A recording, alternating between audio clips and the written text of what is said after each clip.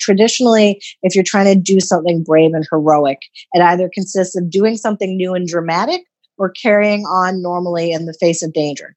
And in this case, we're asking people to do a third thing. We're asking people to stay home in the face of danger. And it's very hard for people to believe that that is the brave and correct choice. We are about to dive into the minds of heroes that battled through adversity and came out the other side transformed into something greater. Entrepreneurs on a mission to change the world. Athletes and performers with incredible ability for higher execution. Individuals making social change because they're unsatisfied with the status quo. Doctors pushing the boundaries of knowledge to push the needle on human potential. People that made the decision to be the hero of their story. This is Heroic Minds. Welcome back to the Heroic Minds podcast. On today's episode, we have Alanna Shaikh. Alanna holds a Master's of Public Health and International Health from Boston University and brings 20 years of program design, management, and assessment experience, spanning the humanitarian relief and development sectors, including writing for UN Dispatch and TED, as well as providing social media support for NGOs. In the first half of this episode, we break down the hopefully temporary present issue of COVID-19. In the second half of this episode, we move into the interconnected global healthcare system and how the answers to fix things are right in front of us. Why weren't we prepared for COVID-19? How do we prepare for the inevitable return of another virus? Who can we help to limit the spread of disease? What changes can be made to improve our global healthcare? And what is standing in our way? Last but not least, and most important, what is the heroic mindset we can all adopt when dealing with a pandemic? Before we hop into the episode, as always, we have to give a shout out to our friends over at True Local that amidst this coronavirus right now are still delivering their unbelievable high quality product. That's truelocal.ca, TRULOCAL.ca. What is True Local? It is a high quality meat delivery service. They deliver individually packaged meats right to your doorstep. You order online, you touch a couple buttons, you choose exactly what you want in your box. It shows up to your doorstep, all frozen. Frozen solid, you throw it right into your freezer, you pull it out whenever you want it. That's truelocal.ca. There's zero hidden fees, nothing at all. You see everything you pay for. There's no extra cancellation fees, nothing like that. You decide exactly when you want your box to show up. Every 30 days, every 37 days, every 45 days. That is totally up to you. And you control all of that from the palm of your hand on your mobile device or on your laptop. If you want to give them a try, use my discount code HEROICMINDS25, all capital letters, to get $25 off a regular size box and $10 off a personal size box. Before we hop into the episode, I want to remind everyone to check out the link in the description of this episode. It is the TED Talk that Alanna gave that has gone viral, all about pandemics and issues in global healthcare that exist. So I encourage you to check that out. It's educational, it's powerful, just like this episode is going to be. Alrighty, here we go. I really, really appreciate you taking the time. And like I said, that YouTube video, I wish I could send it to everyone. And that's exactly why I'm doing this, to get that message out there even more in depth to as many people as I can, because it's what people need to hear at this time, I believe. It's that optimism, but it's also the realism that people need to pull up their socks. I've really been grateful that people have responded to it the way they have. I didn't particularly intend it to be optimistic, so it's genuinely interesting to me that people find that in it. Have you had other people say that there's a bit of optimism in it, or is that just me? No, people keep calling it like calming and reassuring, and like I didn't intend that at all, honestly. One thing I've learned in different stories of when we're unsure of things is if there's even a plan, that gives us hope, even if we don't understand what's going on. And that, to me, is from my background with concussion and head injury, is so many times we don't know what's going on, but we find a sense of optimism if someone just gives us a plan. Someone tell me what to do and what we could do to work through this. And maybe that's where it's coming from. But I definitely appreciated it and sent it to everyone I know. So I'm sure lots of people are reaching out to you at this moment and looking for answers. But I guess in your own personal, mental, physical well-being, how are you doing through all of this? So, someone said to me the other day that like, you must be really pleased to see global health finally getting the attention it deserves. And, I'd be a lot happier actually if it continued being an obscure specialty nobody cared about. Like, this is not the way I wanted people to suddenly develop an interest in my work. So it's been a little strange. What would have been the ideal then? Like, we eradicate a major disease and everyone gets excited about it. We finally get rid of measles or polio or something. That would have been a great way for people to know about my work. Yeah, and I want to dive into that as well. I mean, here, and I think a lot of us, I'm here in Waterloo, not far from Toronto, Canada, where when we hear about diseases, it's we think we're immune. Like, oh, that's so far away. That's not going to touch us. We don't put time into educating ourselves on it because we have this, for whatever reason, story in our mind that, hey, we're good. Don't worry about it. It's not our problem. And I think this is that hit a reality that people needed. And again, I know you didn't want it that way, but I think that's where a lot of us are. And now we're like searching for answers. What do we turn to? What do we do? I apologize. That's how your work has come to the forefront, but I think it's helping a lot of people. All right, so that's really interesting to hear. I figured we would get through the basics and then get to the more, let's look beyond COVID-19. Let's spread this into education and how we can decide to maybe just tailor our lives differently, whether that's on a personal level, social level, political level, how we view things. But I thought we'd start with the coronavirus first. So how long have we known about the coronavirus? I know there's not just COVID-19. We've had awareness and known about coronaviruses for a while. How long have they gone back? How long do we know they've existed? They've probably always existed. Like, they're probably not newly evolved. I mean, one of the coronaviruses, I'm not sure which one off the top of my head, is basically the common cold. So this isn't a new set of viruses. And we've probably even seen COVID-19 at some point in history, but before we had the ability to actually identify viruses the way we do now. Correct me if I'm wrong, but from some of your work and other work, I've seen that the corona is basically the indicator on how it spreads and how it latches. It's the shape of the cell or the gene. Is that how it works? Yeah. So a coronavirus is a specific kind of virus, and on the surface of the virus, they have these spikes. And so the spikes on the surface are sort of the corona because someone thought they looked like a crown. And so they also have RNA instead of DNA. So they're an RNA virus. That's the other thing that makes them a little different and that makes them a group that belongs together. That has to do with the specific genetic material of the virus. It's RNA as opposed to DNA. I decided to do some of my own homework on the difference between RNA and DNA just out of curiosity, and staying in my own lane, I've decided to quote some articles from Thomas Jefferson University, specifically their Computational Medicine Center.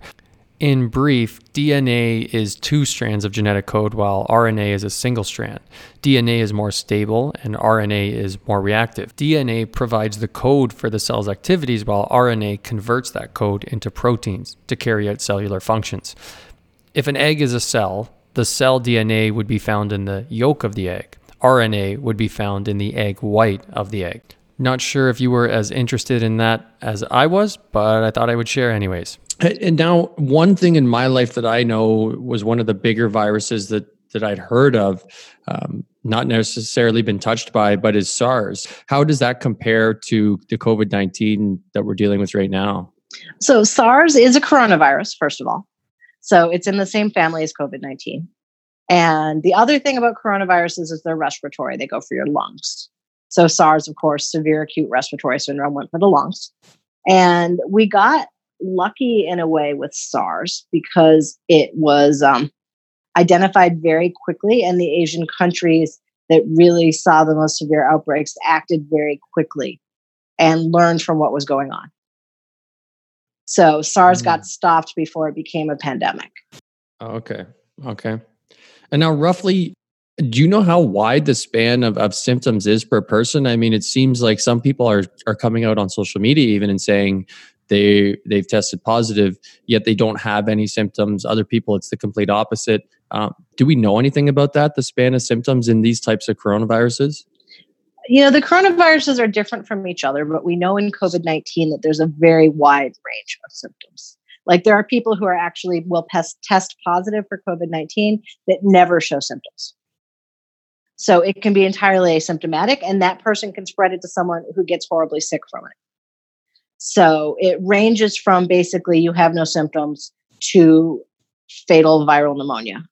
And if they haven't had symptoms in, let's say, a month, does that mean their body has the immune to keep it dormant forever, or could it still come out in someone even after this 14 day, whatever, 2 months, whatever it becomes, incubation period?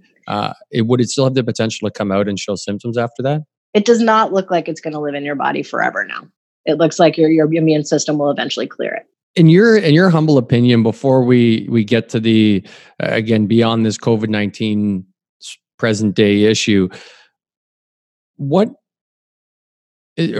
was most prepared for this issue? Singapore, Taiwan, Hong Kong, mainly the nations that had faced SARS before. And they did something really exceptional, which is they took a big shock to their health system, SARS, and they used it to make that health system stronger.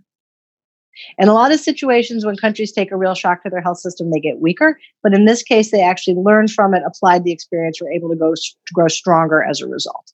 And so when they saw the signs of COVID-19, they had the surveillance systems in place to very quickly realize that there was a new virus and it was spreading fast. And they could act on that data to start putting restrictions in place in terms of movement restrictions on people, to roll out testing as fast as possible so they could track the movement, and to do some sort of, we call it like old school epidemiological footwork, where you actually do contact tracing, where if somebody's diagnosed with an infectious disease, you then go and find everybody that they saw and test them right away to see if they have it.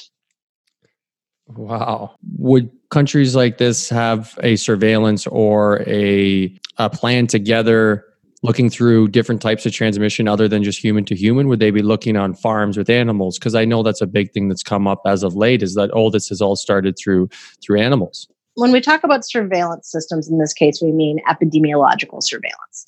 And that's basically a system whereby when doctors run into a strange disease they don't recognize, or a set of previously identified dangerous reportable infections, they immediately report it to the public health system in their country.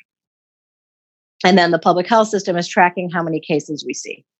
And they start noticing quickly if there's an outbreak because they see how many cases come up. Often there's also an agricultural surveillance system that does something similar with veterinarians and farms around animal diseases and tracks animal diseases. In particular, avian influenza is pretty closely tracked, because when a poultry farm is infected with avian influenza, they genuinely have to cull all the birds. So they watch very carefully for avian influenza. Now, when it comes to global supply chains, it seems like this can be a good thing and a bad thing, this connectedness we have in this world. And here's where we kind of step beyond COVID-19 into healthcare globally in this entire conversation, the interconnectedness of the world. How is that a positive thing, but also how is that a negative thing? So I don't really think it is a particularly negative thing. I don't think that a globalized supply chain particularly causes or drives diseases or leads to additional infections. And why would that be? I mean, because broadly speaking, goods are not what spread infection, people are. And there's far more people traveling around the world as tourists or to see their families or for other kinds of work than there are crewing the freighters that haul our goods around the world. Like, I think container ships are absolutely the least of our problems if we're talking about spreading infection. The exception being the zebra mussels that have spread through the Great Lakes. Those 100% came from the container ships. But leaving that aside, the issue with supply chains isn't about globalization of supply chains. The issue with supply chains is just-in-time ordering. It's the idea that you don't have a deep stockpile because you're all counting on the fact that when you need it, you'll order it and it will come in time.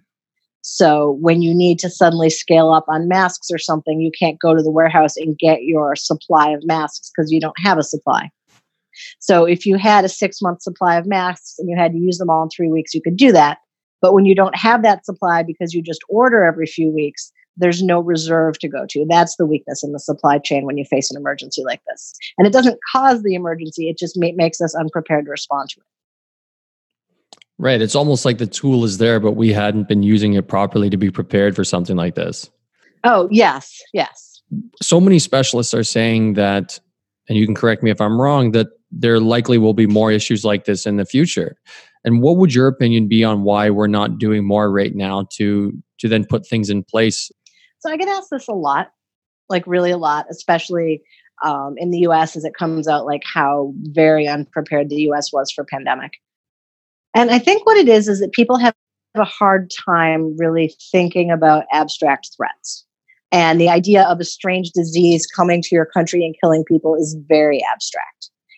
And it's hard for people to want to invest money in preparing for these sorts of abstract threats, especially when they're couched in health and medical language that doesn't necessarily have a lot of meaning or resonance for them.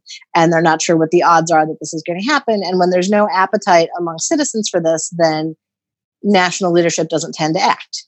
And I mean, realistically, you're a politician. Probably the pandemic isn't going to happen while you're in office. So there isn't a lot of intrinsic motivation for politicians to address this either. So I think it's hard for people to think about, so they don't. And because they're not thinking about it, they don't ask their government to fund it. And the governments are largely run by politicians who come in and out of office and aren't going to gain a lot politically by investing money in this abstract concept that nobody wants to think about. Why has this also put us, like, why are we even more so unprepared for this? It seems like there wasn't even really a neutral point where, oh, well, we were kind of prepared. What made us really unprepared for something like this? And maybe we could even target Canada specifically, or the Toronto area specifically, where we are. Okay, I live in Sri Lanka. I cannot figure out what happened to Toronto. I'm sorry. Usually I can tell you, it's some sort of like national and municipal level coordination problem. Like usually the communication isn't going through fast enough. The decision makers aren't making the decisions as quickly as they need to. Pretty much everybody's been hit by a shortage of tests for COVID-19. I suspect, in fact, I think I heard from a friend in Toronto that you also have run into the shortage of tests, and there's a lot of debate over who should get tested and why. On social media, probably not the right place to look, but a lot of the conversation goes to, oh, if we improve life in third world countries, and that's where the real problem is that even true? And is if we deal with the issues that exist in third world countries, will that make things better for the rest of the globe? Is that where we turn to? So I'm not a big fan of the term third world. We've sort of moved away from using that in global health because the people who live in those countries don't like being called that. And they'd rather we just admit that they are what they are, which is poor. So broadly speaking, if we improve health systems and surveillance systems in poor countries, that data gets fed into the same international data set that everyone else's does. And that means that if something breaks out in a poor country, say Papua New Guinea, then we would see the outbreak in Papua New Guinea. We'd know there's a new virus. We'd see how fast it was infecting people. And then governments all over the world could make decisions of what they need to do to prepare their own national health systems. Should they be training physicians? Should they be increasing their orders of respirators? Should they be preparing stockpiles? So there's a lot of value to investing in health systems all over the world because it's the right thing to do, because all people deserve healthcare and should have access to healthcare, and because it's an early warning system for everyone else. It works in the other direction too. If we had an outbreak of a new disease in the US or Canada, you'd better believe that Singapore would be like watching our data and learning from it so they could be ready. Totally. To me, it's such common sense, and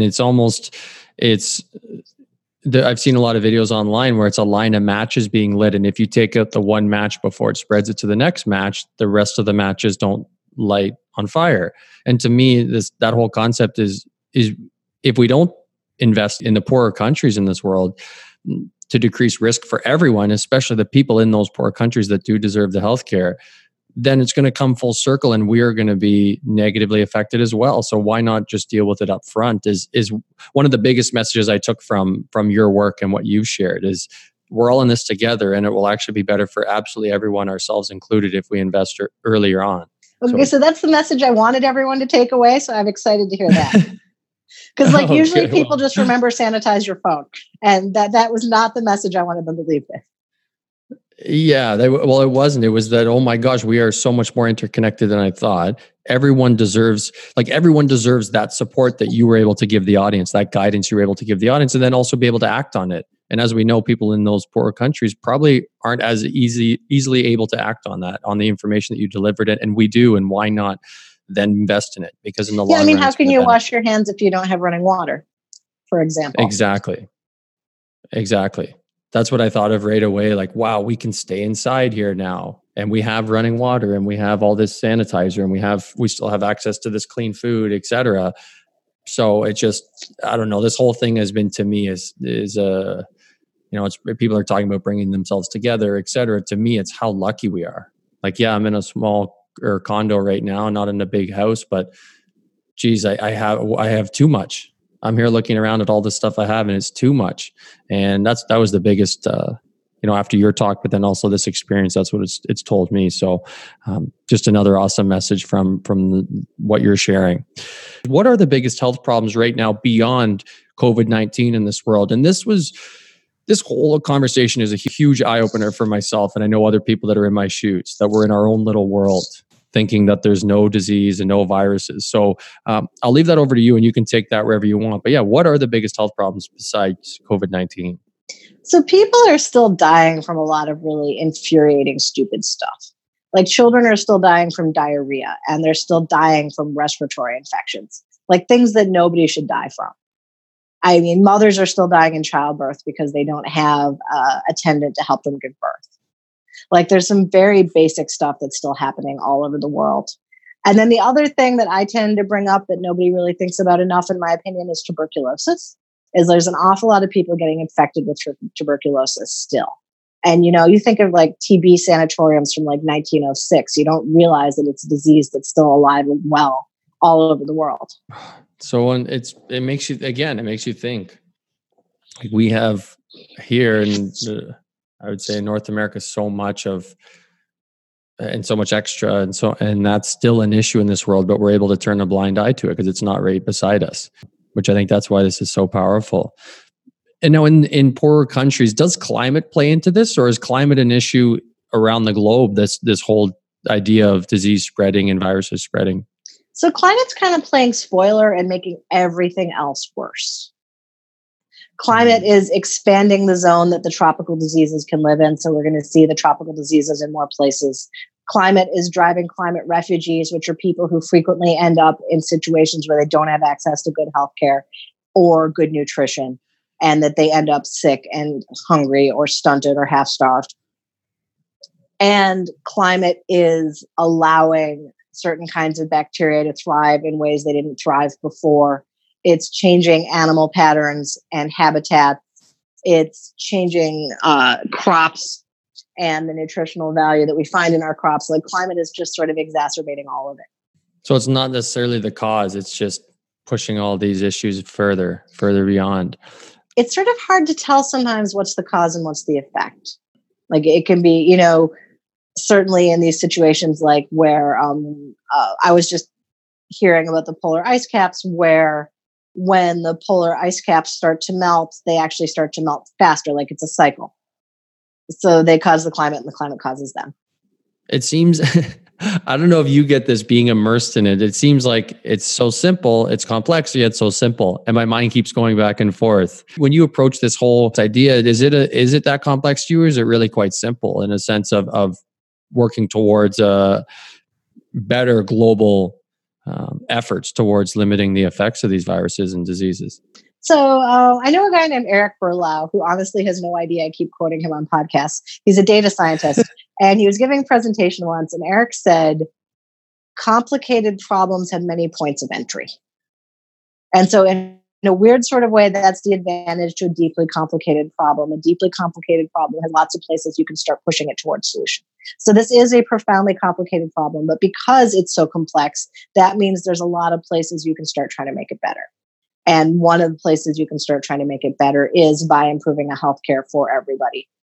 And another place you can try to make it better is by improving diagnostics, like seeing if we can come up with new, more affordable diagnostic tests, so it's easier to test for this stuff. Another way you could make it better is by getting people to stop pushing into the last wild places and leave the wild animals alone so they don't share their diseases with us. Or another way you could make it better is slow climate change so that it isn't exacerbating everything. Like there's a lot of points where we could enter and start improving things. That's hopeful. And now where would you say is the most important? Like you said, is having great healthcare for everyone? Is that the point you would start with?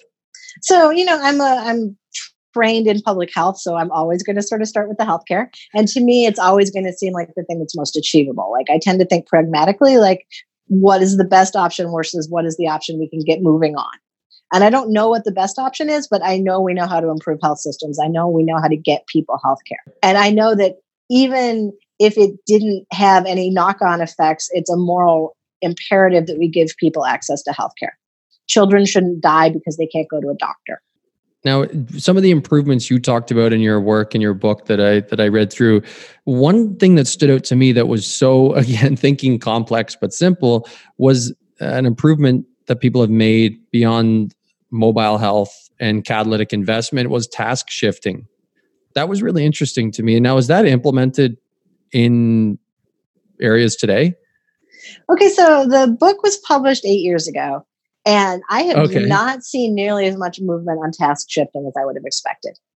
Like, it seems to be much more, we've shifted in the direction of giving everybody more access to physicians and trying to produce more physicians. And if everybody was listening to me, that is not what we'd be doing, but that is in fact what we're doing.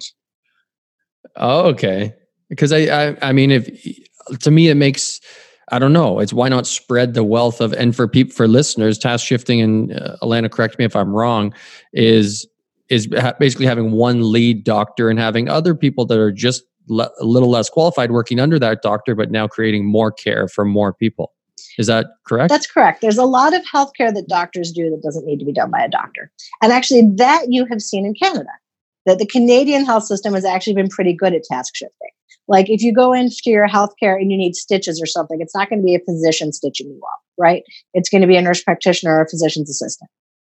Or, you know, a whole series of things that are easy to diagnose and easy to deal with that don't need a doctor. They just need a medical professional. And there's an enormous category of work that has historically fallen to physicians that other people can actually do, which theoretically ought to free up the physicians to do the really interesting stuff. Like you'd think they would like this idea, but they don't. Is it that they don't like giving up control or authority? Is that part of the play, or is it an insurance issue? I mean, insurance companies are totally in favor of having the lower paid people do the work. So it's not an insurance issue. I think that it's not so much about power and authority as that like most people who go to medical school do it because they have a real passion for patient care and a real belief that they personally can make a difference. And so I guess it's a little like giving up authority, but it's not because they're power hungry. It's because they're afraid that care will be worse if they're not involved. Have since writing that book, have you seen any other innovations take place similar to something like that, whether it's a way a program's run, how people are used in certain situations, or investments in certain things that have been positive for global healthcare? I've seen some interesting motion in a lot of countries around giving midwives more responsibility so that they can do things like prescribe birth control and provide prenatal care.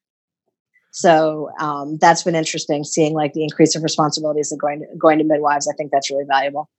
And then I think there's been a shift towards thinking in a more comprehensive way about health beyond sort of the patient in front of you and whatever thing they're complaining about at the moment, to thinking about their whole life and how does their whole life contribute to their health and how can we improve that in other ways besides identifying the right pill for them to take. Again, complex issue to me. That's a simple conversation, but such a powerful conversation.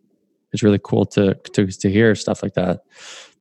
Do you think there'll be a time where it'll be possible to create laws when something like this occurs? Like I'm hearing murmurs now through social media and political conversations that laws now and being able to fine people for being out or for doing something that spreads the virus. I mean, that is such a complicated governance issue. And I think that ends up being up to not just the national governments, but even like the municipalities and sort of the laws at that level.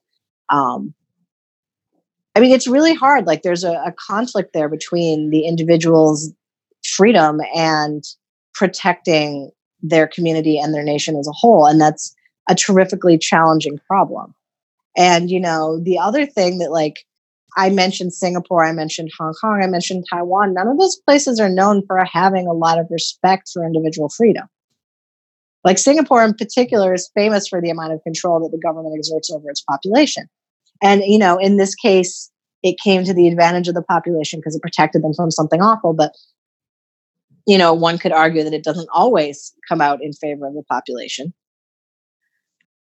So whether we're going to see laws around that is just such a tricky and complicated issue. I don't even know what I would want to see happen, let alone what I think is actually going to happen. One thing that's interesting and has come up before on the podcast is the conversation about antibiotics. We're actually not that far away from antibiotics losing their power of what they're able to do. How far away are we from that? And now that where we're at in time today, but then also what is the next step? Do we move on from antibiotics to CRISPR? What is the next move? So we've been doing a few things that, one of which is getting more and more restrictive about how antibiotics are used to try to eke out their effectiveness a little longer. And we are already seeing them losing their power. Like, it's not binary. It's not like one day they work and the next day they don't work anymore. It's that we see more and more infections emerge that are resistant to antibiotics. And that's what we're seeing. That's the pattern we've seen over the last decade, is that more and more bacterial infections don't respond to antibiotics. And, you start looking for other methods of treatment that don't involve antibiotics. You start looking for new antibiotics that they can't resist yet. You look for new combinations of antibiotics. It's sort of like, there's no one thing you do. You do a whole set of things to try to figure out how do we keep being able to kill bacteria in this situation. Wow. And now is it that the antibiotics, they're weakening, I guess you could say, but is it that these viruses are just becoming stronger and more immune too? They're evolving as well? Is that the main issue? Okay, so antibiotics work against bacteria. They don't work against viruses. You use an antiviral against a virus. An antibiotic is for bacteria. And yes, actually, you nailed it when you said they're evolving.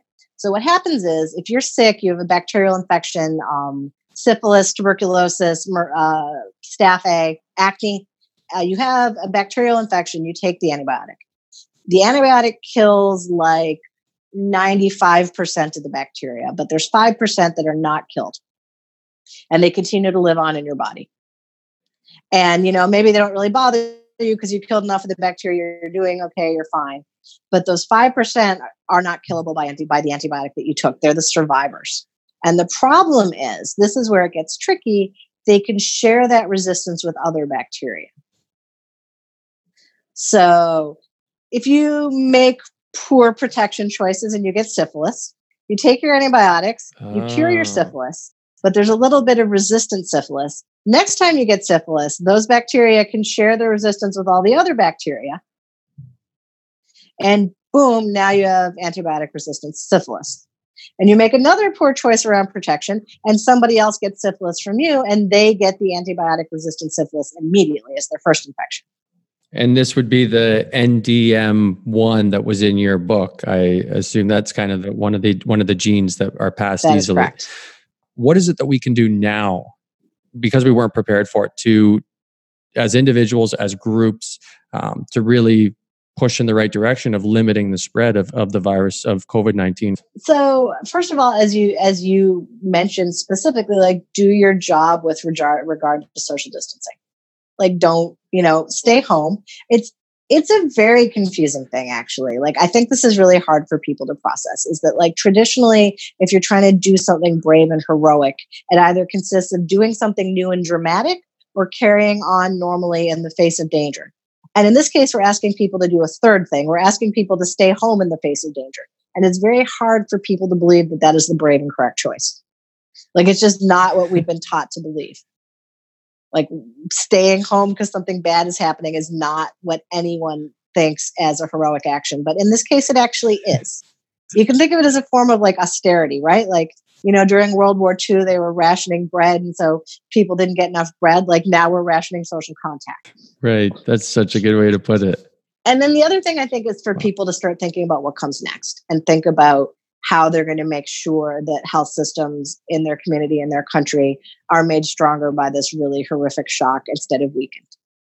And what is going to be involved in making sure that it's strengthened. When this does pass, what do you think is that first step towards fixing this issue? I mean, the first step towards preparing for the next new virus or new pathogen. I mean, there's so many things that could be your first step. It could be investing in the World Health Organization so that it can act faster and issue recommendations faster. It could be increasing the amount of foreign aid so that Canada can start helping other countries more build their health systems, be that line of early warning.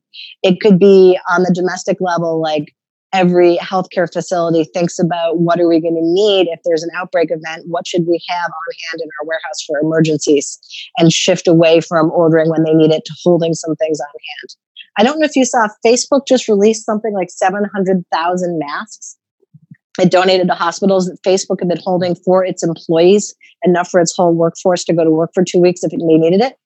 And, why can't everyone be as prepared as Facebook? But I guess that leads into another question is, do you think there'll be changes in the way people live after we move forward from this and we do control the spread and hopefully limit as many lives as possible that are negatively affected or are lost? I suspect people will be much more deliberate about big, crowded social gatherings. I think that no one's ever going to go to a concert that they're sort of indifferent to again. If you're going to go to a concert, it's going to be because you love that artist. I think a lot of sort of big conventions and things that sort of like industry conventions that everybody goes to because they feel obligated to are going to stop existing and be shifted over to some sort of like virtual event. So I think there's certain kinds of big social gatherings that we're just never going to feel the same way about. I also think that people are going to realize how much their social contact means to them and value the people in their lives more. At least maybe that's what I'm hoping for, is that people will recognize how much community means to them, how much their friends and family and loved ones mean to them, and be deliberate about cultivating and caring for those people. Now, do you think this can, like the one thing I have in my mind, and maybe this is because I'm a doubting Thomas, I'm not sure, could it be possible that we think we're out of the bushes and it spreads again? That's a question that I've had with a couple of people in my life is we think we've got control over it, but we don't quite. And then there's that spike in quotations that we hear in the spread. Is that possible? That's definitely possible. And you can kind of see it happening. I know I keep talking about Singapore, but I've been looking at their numbers a lot. The first influx of cases in Singapore came from travelers from Wuhan. The second wave of cases in Singapore was the community spread, where it spread among people who are already resident in Singapore. Their third wave was when they got travelers from Europe. And the question is, will there then be a fourth wave, which is the community spread following the European travelers? So yeah, it's entirely possible that it will look like COVID-19 is under control and that it'll flare up again. Wow. And it's up to people having conversations like this and doing their due diligence to ensure that that doesn't happen, is what I assume the answer is to that issue. That's part of it. And then I would really love to see everybody testing far, far more for COVID-19. I'd love to see so many tests so that we have really good data to work from. And so that if it is flaring up, we know instantly and there's no time lag. Right. In your humble opinion and prediction, do you have any idea of this, but the potential of this occurring again in the future once we do, of course, have control over the situation? Do you see this as a 2-year, 5-year, 20-year thing where this should happen again? Like, do I see COVID-19 coming back, or do I think there's going to be another outbreak of some kind? Another outbreak of some kind. I'm sure there's going to be another outbreak of some kind. I don't know if it's going to go pandemic again, but are we going to see some sort of novel virus? Are we going to see a new kind of bacterial pathogen? Yes. Like, the choices we're making about how we live on Earth are basically guaranteeing it. I mean, we're still waiting or fearing the form of avian influenza that actually spreads really effectively from person to person. That hasn't happened yet, but viruses mutate. There's no reason it can't. So you're saying, in a sense, this virus isn't spreading as fast as other viruses we know could potentially spread? No, this one's spreading fast, but we could see other viruses that look a lot like this one. Would it be doing a disservice to try and focus on stopping that from ever happening, or should the focus be on being prepared for it to happen if it does? I feel like you can try for both. I feel like, global attention and governments are large enough to aim for both goals. To keep it as an epidemic instead. Or ideally to keep it as an outbreak. It sort of goes outbreak, epidemic, pandemic. And ideally to keep it as an outbreak. I wondered, what other areas are you putting your time and research into that you want to see change beyond just the specific of the COVID-19? I mean, my core passion really is about getting people access to healthcare. About making sure that everybody is able to go to see a healthcare professional when they're sick. It's about healthcare as a human right. And now, before we conclude, I thought I see your passion in making healthcare accessible to everyone, which is obviously should be a passion of everyone's. When we talk about the poor countries, And the reason things spread so quickly, could you dive into some of those issues and why we should invest and support these poorer countries when it comes to pregnancy and population? The list goes on of why they do need support in making healthcare accessible to everyone. So a lot of the things that are required to identify a disease outbreak and report it upwards are just what's required to have a functioning health system. Like, you need to have a health facility that people can get to. You need to have a health facility people can afford and are comfortable entering. You need to have a healthcare provider there, a doctor, a nurse, a medical assistant, whatever, who's capable of diagnosing their problem and treating it, and then reporting about it upwards. And like, those are sort of core functions. And once those are in place, they can identify a new disease, but they can also, make sure that a pregnant woman has a safe delivery, or that a child with diarrhea gets the correct treatment instead of dying. So the way in which healthcare systems are sort of in our self-interest, the way that helping poor countries is in the self-interest of the wealthier countries, is about outbreaks and pathogens. But once you put those pieces in place, they also fulfill our moral imperative to provide healthcare to everybody. And I think that it's an inherent good to have a child live who would have died. I think saving babies is inherently good, and we should all be able to get behind the idea that, like, 6-month-old babies should get to live to be 6-year-old children, should get to live to be 60-year-old women, Totally. It was an interesting eye-opener in your book as well about on that note, when it talks about the survival, and you talk about the survival like you just did, and population, that a family would actually have more kids knowing that some of them may not make it. I mean, you don't have to look at developing countries. You can look at Canada 100 years ago. People look at family size in Canada around the turn of the century. Yeah. Same thing, same factors.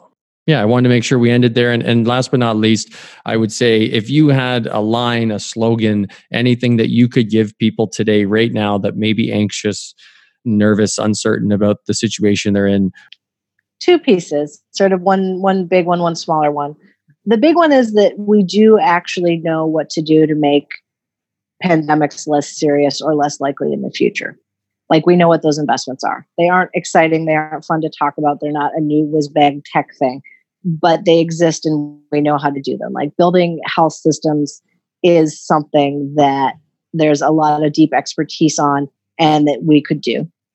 And then the second piece is just sort of on a very individual level. I know a lot of people get very frightened around being exposed to COVID-19. And one thing that I like to tell people is that it's easy to think of it as like exposed, like it's a binary, on or off. But if you actually think about it, what it actually is like, in any day, there's a series of exposures. And what you want to do is reduce the number of exposures that you face in any given day. So like, maybe you have to go grocery shopping because you need food. So like, do your grocery shopping quickly, get home fast, wash your hands, wipe down your groceries.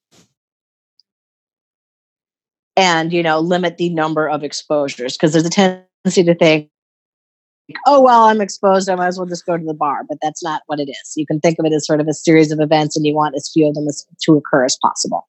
So that's my 2 pieces. One of which is that, like, we could actually make outbreaks less serious if we did some real investment in the health systems in poor countries.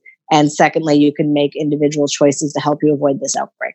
Amazing. I'm sure you get requests from a lot of doctors, a lot of specialists, a lot of people in the field, and for you to take the time to explain these things to someone like myself that is well outside that world makes me appreciate you and your message even more. From the bottom of my heart, thank you. It really means a lot. All right, great. Thank you for having me on. That brings us to the end of another Heroic Minds podcast. As you heard, the heroic move and mindset at this moment is to stay inside, abide by the rules and regulations that have put in place to keep yourself at a safe distance from others, limit your time away from home, and keep those hands clean. And at the same time, maybe share this message, share this episode with someone that may be worried, scared, uncertain at this time, and fill them with education and a plan on what they can do at this peculiar time. Stay safe, be well. I'm Ben Finelli. This is the Heroic Minds podcast. We'll talk again soon.